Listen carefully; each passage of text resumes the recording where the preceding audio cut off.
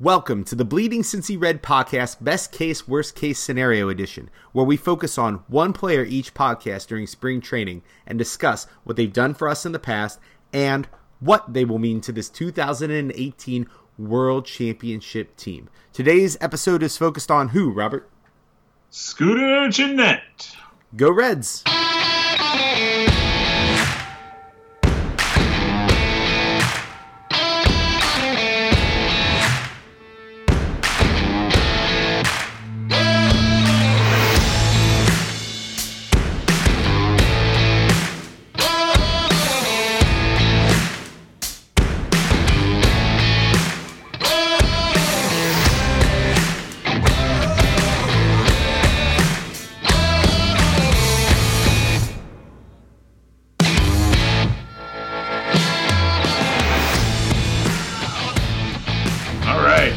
Got Scooter, who is one of my favorite storylines of 2017, and I remember when the Reds picked him up immediately, like going to look and see who's this Scooter guy, you know, what's he all about? Like, you know, I was aware of him, but to actually like look at his numbers, and I was like, wow, like he fell right into our lap, and we needed a second baseman, even just like a backup infielder. Like, he was a great fit. I wasn't expecting him to take over second base. I think Peraza was supposed to be the guy that manned that. But boy, did Scooter just come in and blaze his own trail like immediately. Yeah, I think Scooter Gennett, when we picked him up, I thought that was a fine pickup. When he played for the Brewers, I always thought he was a little bit overrated. Personally, I think he displaced Ricky Weeks as their second baseman. I can't remember if there's somebody else in between there. I was surprised that they just completely waived him and let him go. At the same token, he was a nice guy to take a flyer on. And, clearly, I don't think any of us could have seen what was coming in this season out of Scooter. The fact that he is originally from Cincinnati, he grew up here, makes him an extra special story. The idea that he mentioned that he was a Reds fan when he was young, getting to play for the Reds is always nice. I love players who want to be Cincinnati Reds because, to be honest, there aren't lots of them out there. Right. Most of them grow up to want to play for the Yankees or the Dodgers, you know. So it is always kind of nice being a small market team and having guys who want to play for you. The amazing season that he had, notwithstanding, which we will talk about.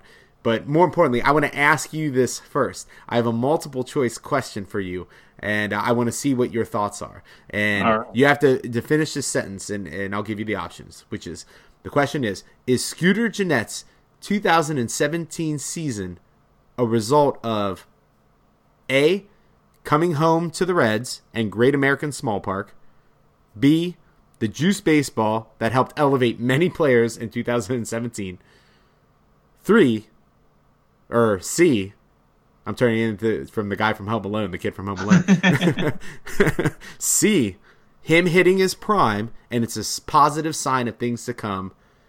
Or D, the baseball gods just love baseball players named Scooter Gennett.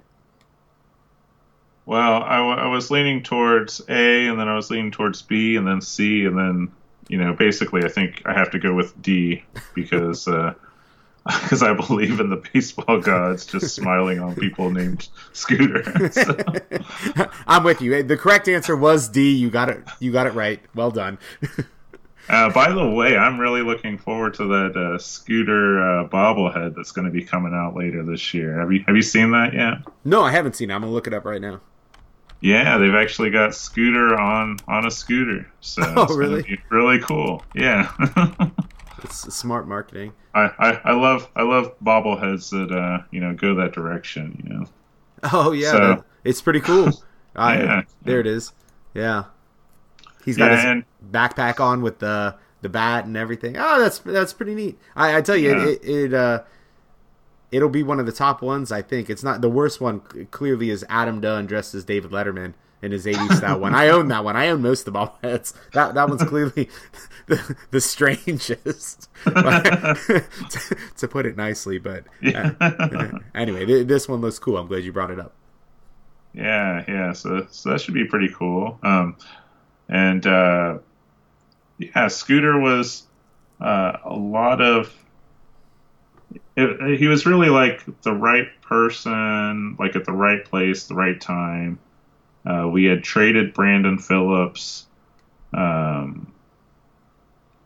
for, basically like just we have a flyer and Andrew McKirahan, the other guy, we cut immediately that we traded Brandon Phillips for. And even the flyer, like if he doesn't pan out, wasn't really the point of the Brandon Phillips trade.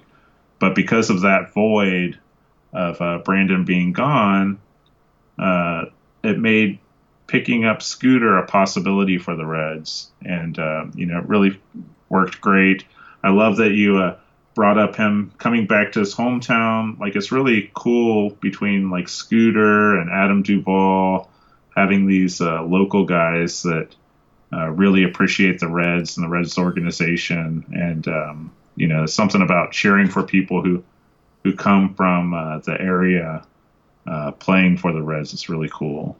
Yeah, I love the story of guys who maybe played on the same fields that you played on growing up. You know what I mean? And for our listeners who don't know, Duvall he's from Louisville, right? Yeah. He's from Louisville. And played, he was born in Louisville. He played college at Louisville. So to have him kind of back in the area like that's brilliant. Like I love those types of players that can trace their roots back to this area. So and Scooter, like the big moment for him, of course, was the 4 home run game. But he hit another 23 home runs during the season, so it wasn't just that game for him last year that had him doing what he was doing last year. Yeah, he had an all-around great season. I do want to talk about the 4-homer game for a moment, just because I found this riveting. I was watching it on TV as it was unfolding. Even my wife was into it, especially after he hit the 3rd home run, and we saw that there was going to be an opportunity for another at-bat. And anyway, as a Reds fan, we've seen this on the flip side before. I'm sure you remember it was 1993 when St. Louis Cardinal Mark Winton hit 4 homers against us at home, no less. And it's such a rarity that it sticks in my brain forever. So because of that, during this Scooter Gennett game, and I think we'll all refer to it as the Scooter Gennett game, I was kept on the edge of my seat. And I kept thinking, I remember watching this game thinking, several important things. I was thinking, Johnny Bench never did this. George Foster never did it. Eric the Red Davis never did it. Ken Griffey Jr. never did it. Adam Dunn. I hit homers into the river. Dunn never did it. And if you ask me who I thought the first Red to ever hit 4 home runs in a game would be, of course, my guess would have been Joey Votto. I mean, he's hit homers. He's hit 3 homers in a game 3 times. And actually, there's only one other Red to do that. I was curious if you thought you knew who it is. I don't know. My guess would probably be like George Foster or something. But it was close. It was that era. It was that era, but it was Johnny Bench. Johnny Bench. He's the only other Red to do it. I found that when I was researching this, and I thought that was really interesting. Other than Joey Votto, maybe I would have thought Adam Duvall would do it, maybe Suarez, but never did I think that Scooter Gennett. In 2016 hit 14 homers. That was his career high, which means 4 homers represents nearly 30% of his home run total from 2016. So I couldn't imagine it would have been Scooter Gennett. At the same time, I think it was really cool that he became one of only 18 players in history to ever hit 4 homers in a game. His name does stick out, and that's why I think you were absolutely right on my earlier question, which is the baseball gods just love players named Scooter. Yeah, and even before that 4 home run game, Scooter was already becoming a bit of a fan favorite, and I think part of that's just the name. He's always out there smiling and having a good time. So I think. Fans were already kind of making him a fan favorite, and then that 4 home run game just kind of cemented everything. And 4 home run games are nothing to be sneezed at. I mean, it's a lot. You see a lot more no hitters and people hitting for cycle, doing some of these other feats. But 4 home run games are so rare that you can actually make a list of them, and it doesn't take up multiple pages to make that list. So it's pretty cool when it happens, and I think it's like one of those baseball moments that if you witness a 4 home run game, you remember the person and you remember what you were doing at the time and all of that. So it's really cool. Yeah, it's that rare. And speaking of when you witness the 4 home run game, let me tell you a little piece of knowledge I found out, which was our trivia guy, Chris the Iceman Freeze, was at Scooter's 4 homer game, but left after homer number 3. And I know. How do you leave after the 3rd homer? I don't know. I remember giving him a hard time. I remember even texting with him during that game, and I want to give him a hard time, but let me. We all have those moments where we left something, where something incredible happened and we missed it, or we passed on that game. In my moment, while the 4 homer game may be Chris's moment, my moment was when I passed on tickets to go to what turned out to be the Jay Bruce division clinching game with the walk-off homer, and I still kick myself for that. Nobody remembers that it was cold and kind of wet out and gross, and I was sick at the time, and my friend Will was like, hey, you want to go to this game, thinking about going, and I kept trying to talk myself into it all day, and I was just like, I just don't feel up to it. And I remember when he hit that home run, first thing I did was jump off my couch cheering, with snot and tissues everywhere, and then the second thing I thought was, I can't believe I didn't go. I can't believe it. So anyway, we all have those moments, and but I just wanted to point out that, Chris, if you're listening, never leave after the 3rd home run. yeah, after the 3rd home run. Yeah, I could understand after the 2nd. There's still plenty of game left, but yeah. We all learn life lessons in different ways. It's like leaving the game after the 8th inning when there's a perfect game on the line. Yeah. But. Anyway, back to talking about Scooter and his amazing season for the Reds. You pointed out he became a fan favorite pretty early on. I think part of that was because he came out of the gate smoking hot, and part of that was Jose Peraza didn't. Jose Peraza was slumping from the get-go of the season. Second base was his job to lose, and he did. He lost it. He would have gotten much less playing time had it not been for Zach Kozark getting hurt. And getting some opportunities at shortstop, where he's going to start this year. But Scooter Gennett did everything about the opportunities he was given. He played great, and that 4 home run game definitely cemented him as a fan favorite. So last year he had a career high in homers with 27 and RBIs with 97, and a career high in slugging percentage with 531. He had a career high in full seasons, not including the very first year he played, where it was only a partial season, and batting average at 295 and an on-base percentage at 242. This is where things get a little interesting. Is I went to baseballreference.com and I checked it out, and it says that through the age 27 season, and he turns 28 pretty early in this season, so through the age 27 season, Scooter Gennett is most similar to these players. One is Neil Walker, and he's had a really great career for Pittsburgh and then the Mets, and actually kind of did well for Milwaukee down the stretch last year. 2, Jeff Kent, and it's hard to argue with the career he had. Yeah. Michael Young, who I always had liked. Ian Kinsler, who's had a great career, and I think just made his way over to the Angels. I think he switched over to the Angels this year. And finally, wait for this, Brandon Phillips. Wow. So through age 27 season, he's been very similar to Brandon Phillips. And I started digging into this a little bit more because I found this absolutely fascinating. Brandon Phillips also had a career year during his age 26-27 season with 30 homers, 94 RBIs, and an 816 on-base plus slugging percentage. And over the next 6 years, this is where I think I'm very hopeful and bullish on Scooter Gennett. Over the next 6 seasons, he averaged... Brandon Phillips did 19 homers, 83 RBIs, and a 276 batting average. I think as Reds fans, we'd be thrilled if we got those kinds of numbers out of Scooter over the next few years. Oh, definitely. And, just checking his fielding stats, too. I mean, he's not really known for his fielding, but he held up pretty good. Better than I was expecting to see when looking at the numbers. And, he only played, he only started 87 games, but he still finished 7th in putouts for the position. His fielding percentage was .980, which, is, for comparison, is like the same area where Brandon Phillips was at. I mean, of course, this is an older Brandon Phillips, but Scooter's, is he going to win a Gold Glove? Probably not.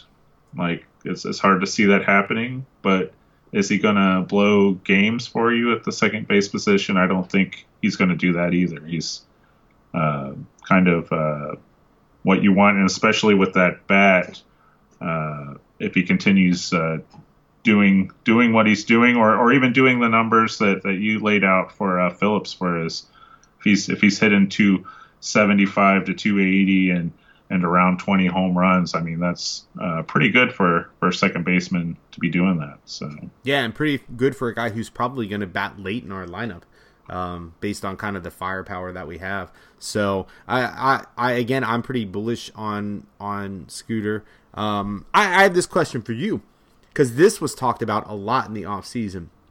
So you're the GM of the Reds. Scooter Gennett has a career year. He's young. He's controllable for at least 2 more seasons, I think, maybe 3. I can't remember. I don't have it written down. So what would you have done with Scooter Gennett? Would you trade him while his stock's high, extend him because you believe he's a second baseman for your next 5 to 7 years, or 3, kind of what they're doing now, which is the wait and see? Right. Yeah, I mean, I'm more of the wait and see for Scooter, just because he bounced up so much in 2017. It seems like if you try to extend him right now, you're going to be paying a lot anyway. So make him do it again, I guess. But those comps that you came up with, that's a pretty amazing list of comparable players at the age 27 season. So I don't know, like that actually. Before you read that comp list, like I definitely would say, the wait and see approach is the only way to go. But he is still only 27. Like you say, he's going to turn 28 pretty early in the season. But he's 27. He's already got 5 years of major league experience, which is a great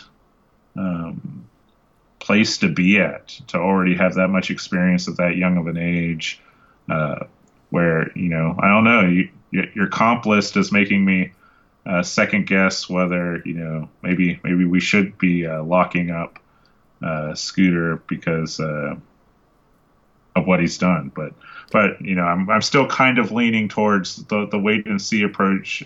If he gets off to a good start at the beginning of the season, maybe then it's time to be saying to look at, maybe we should start locking you up here during the 2018 season.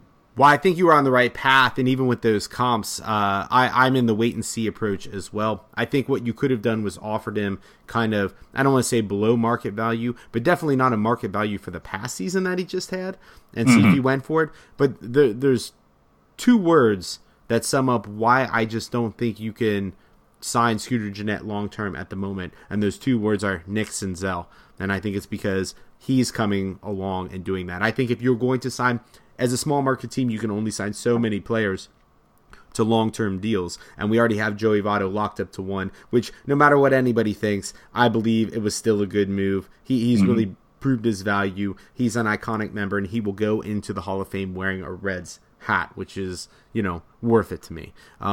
If you're going to sign another one of these players to a long-term deal, I would place Suarez above Scooter Gennett, personally. Definitely. Yeah, because I think he has the bigger upside. He's a little bit more versatile, and he's becoming a Gold Glove caliber third baseman. He may cost a little bit more than Scooter Gennett does, so that could play into things. But I do think he has a brighter future. So I'm with you, even with all the comps. I think that Scooter is definitely a wait and see, and I'm definitely unclear if he's part of the long-term plan for this Cincinnati Reds ball club. Yeah, and I mean, really part of it, kind of is on Scooter's shoulders, but then part of it is on Peraza's shoulders as well, and how he works out. I mean, part of it, is just looking at, like, if you look at, like, the overall picture, we've got Barnhart locked up, we've got Votto locked up. I agree with you. I think Suarez would be the next position player that we'd want to lock up. I think we have enough talent in the Reds organization, in the farm system coming up, and Duvall, Schebler, and Winker are all controllable for long enough that I don't think you really have to worry too much about extending anyone in the outfield. So then it really comes down to, after Suarez, Gennett, or I have this problem saying Gennett instead of Jeanette, Scooter. There you go. There we go. Scooter is probably the more interesting extension candidate after Suarez, if we're looking at position players. And that comp list, like, definitely I'm going to be looking a lot closer. Like, I kind of had this expectation of Scooter kind of playing out his arbitration years with the Reds and getting traded or released after he plays through that arbitration years. But I don't know. Maybe he is like an extension candidate now. Like, the more I start looking at his experience versus his age, the different comps that you threw out there, like, he starts to become a more interesting person even than, like, I love Scooter. He's definitely somebody, like, right from the get-go that I was rooting for. But now, yeah, maybe he's a person that we look at as a long-term second baseman. Yeah, maybe. And if anything, if we can just have him for 2 to 4 years during his prime years, like, that would really be great. So, right. I mean, the good thing, regardless, is that 2018, 2019, the Reds got him. So, all right, it's time for our best case, worst case breakdowns. I'll go first this time. For my worst case scenario, I have Scooter coming back to reality, and he becomes the player that the Brewers ended up waiving, hitting high single-digit, low double-digit home runs, and ultimately loses playing time to either Nick Senzel or Dilson Herrera, who I think we talked about this before, but if you don't know, Dilson Herrera is who the Reds got in the Jay Bruce trade. He's had a bunch of, I believe, his shoulder problems over the past 2 years. But the hardest thing for him is he has no more minor league options. So he either has to come to the big league club or has to clear waivers and have no one else pick him up in order for the Reds to send him back down to the minors. And so I think that the worst case scenario is that Scooter kind of comes back to reality and possibly making us regret not giving him the Dan Straley treatment and trading him in the offseason while he was kind of at an all-time high. I don't believe that that's going to happen, but that's what I saw as the worst case. As far as best case scenario, I really can't see him completely repeating that season from last year, no matter how many times I shake the crystal ball. But I do think he can have a 22-homer, 70 RBI season. I do think that that's not out of the realm of possibility. And I also think if we aren't making progress through the wild card, the best case is he continues his tear from last year and increases his trade value. It continues to go up and potentially nets us some goodies at the trade deadline. What do you have?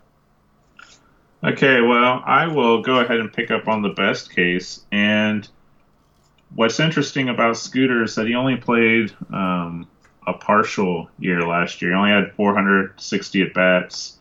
He didn't even field enough to end up in the fielding percentage rankings and stuff. So I think that if Scooter plays a full season at second base, I think he can repeat some of these numbers. And it's also interesting that on the Major League Baseball website, it's actually surprised me, is that in their projected number 4 slot, they did not have Adam Duvall. They had Scooter slotted in there. I kind of don't agree with that. I think that Duvall should be the number 4, but if it ends up working out the way Major League Baseball's website thinks it's going to work out for the lineup, Scooter could definitely take those 97 RBIs that he somehow managed to hit last year and improve that. So I think best case, he gets that 850 OPS. Last year he had 874, 30-plus home runs, 100-plus RBIs with a full season of batting. I think that's very, very optimistic, but it's enough within the realm of possibilities based off of only playing batting for 460 at-bats last year. Worst case is that he does fall back to earth, gets that 700 OPS, on base plus slugging percentage, maybe hits 10 home runs. As Brian mentioned earlier, 2016 was his first year to actually hit double-digit home runs and 50 RBIs. And maybe part of that is because of Adilson Herrera moving up, but actually that's my worst case for, even if Herrera doesn't interfere, Scooter just ends up kind of falling back to earth.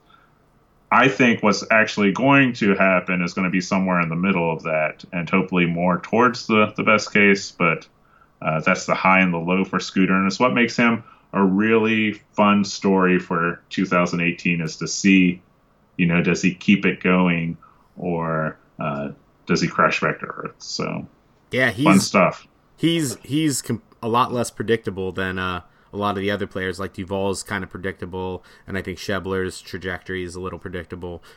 With Scooter, it's really hard to tell. I will admit, if he's batting 4th in this Reds lineup, that's kind of a game changer for his numbers. And you're right, he will have all the opportunity in the world to get 100 RBIs if he bats 4th. I can't see that either. That doesn't sound right to me, but I guess who knows? Who knows? Anyway, thanks to everybody out there for listening today to this wonderful Bleeding Cincy Red podcast. We really appreciate it. If you like what you hear, rate us on iTunes and share with all of your friends in any way, shape, or form. We love being able to reach out to new Reds listeners anytime. Be sure to follow us on Twitter at Bleedin' Cincy Red. That's no G, Bleedin' Cincy Red. And on Facebook, where we will constantly share updates, links, and other things throughout the season on top of sharing this podcast. And stay tuned for more of the Bleeding Cincy Red podcast, Best Case, Worst Case Scenarios Spring Training Edition, where we focus on different players on the Reds roster for 2018. And a special thanks to my all-time favorite Red and Robert's all-time favorite Red, Barry Larkin, for listening. I'm sure he's tuned in somewhere. Go Reds!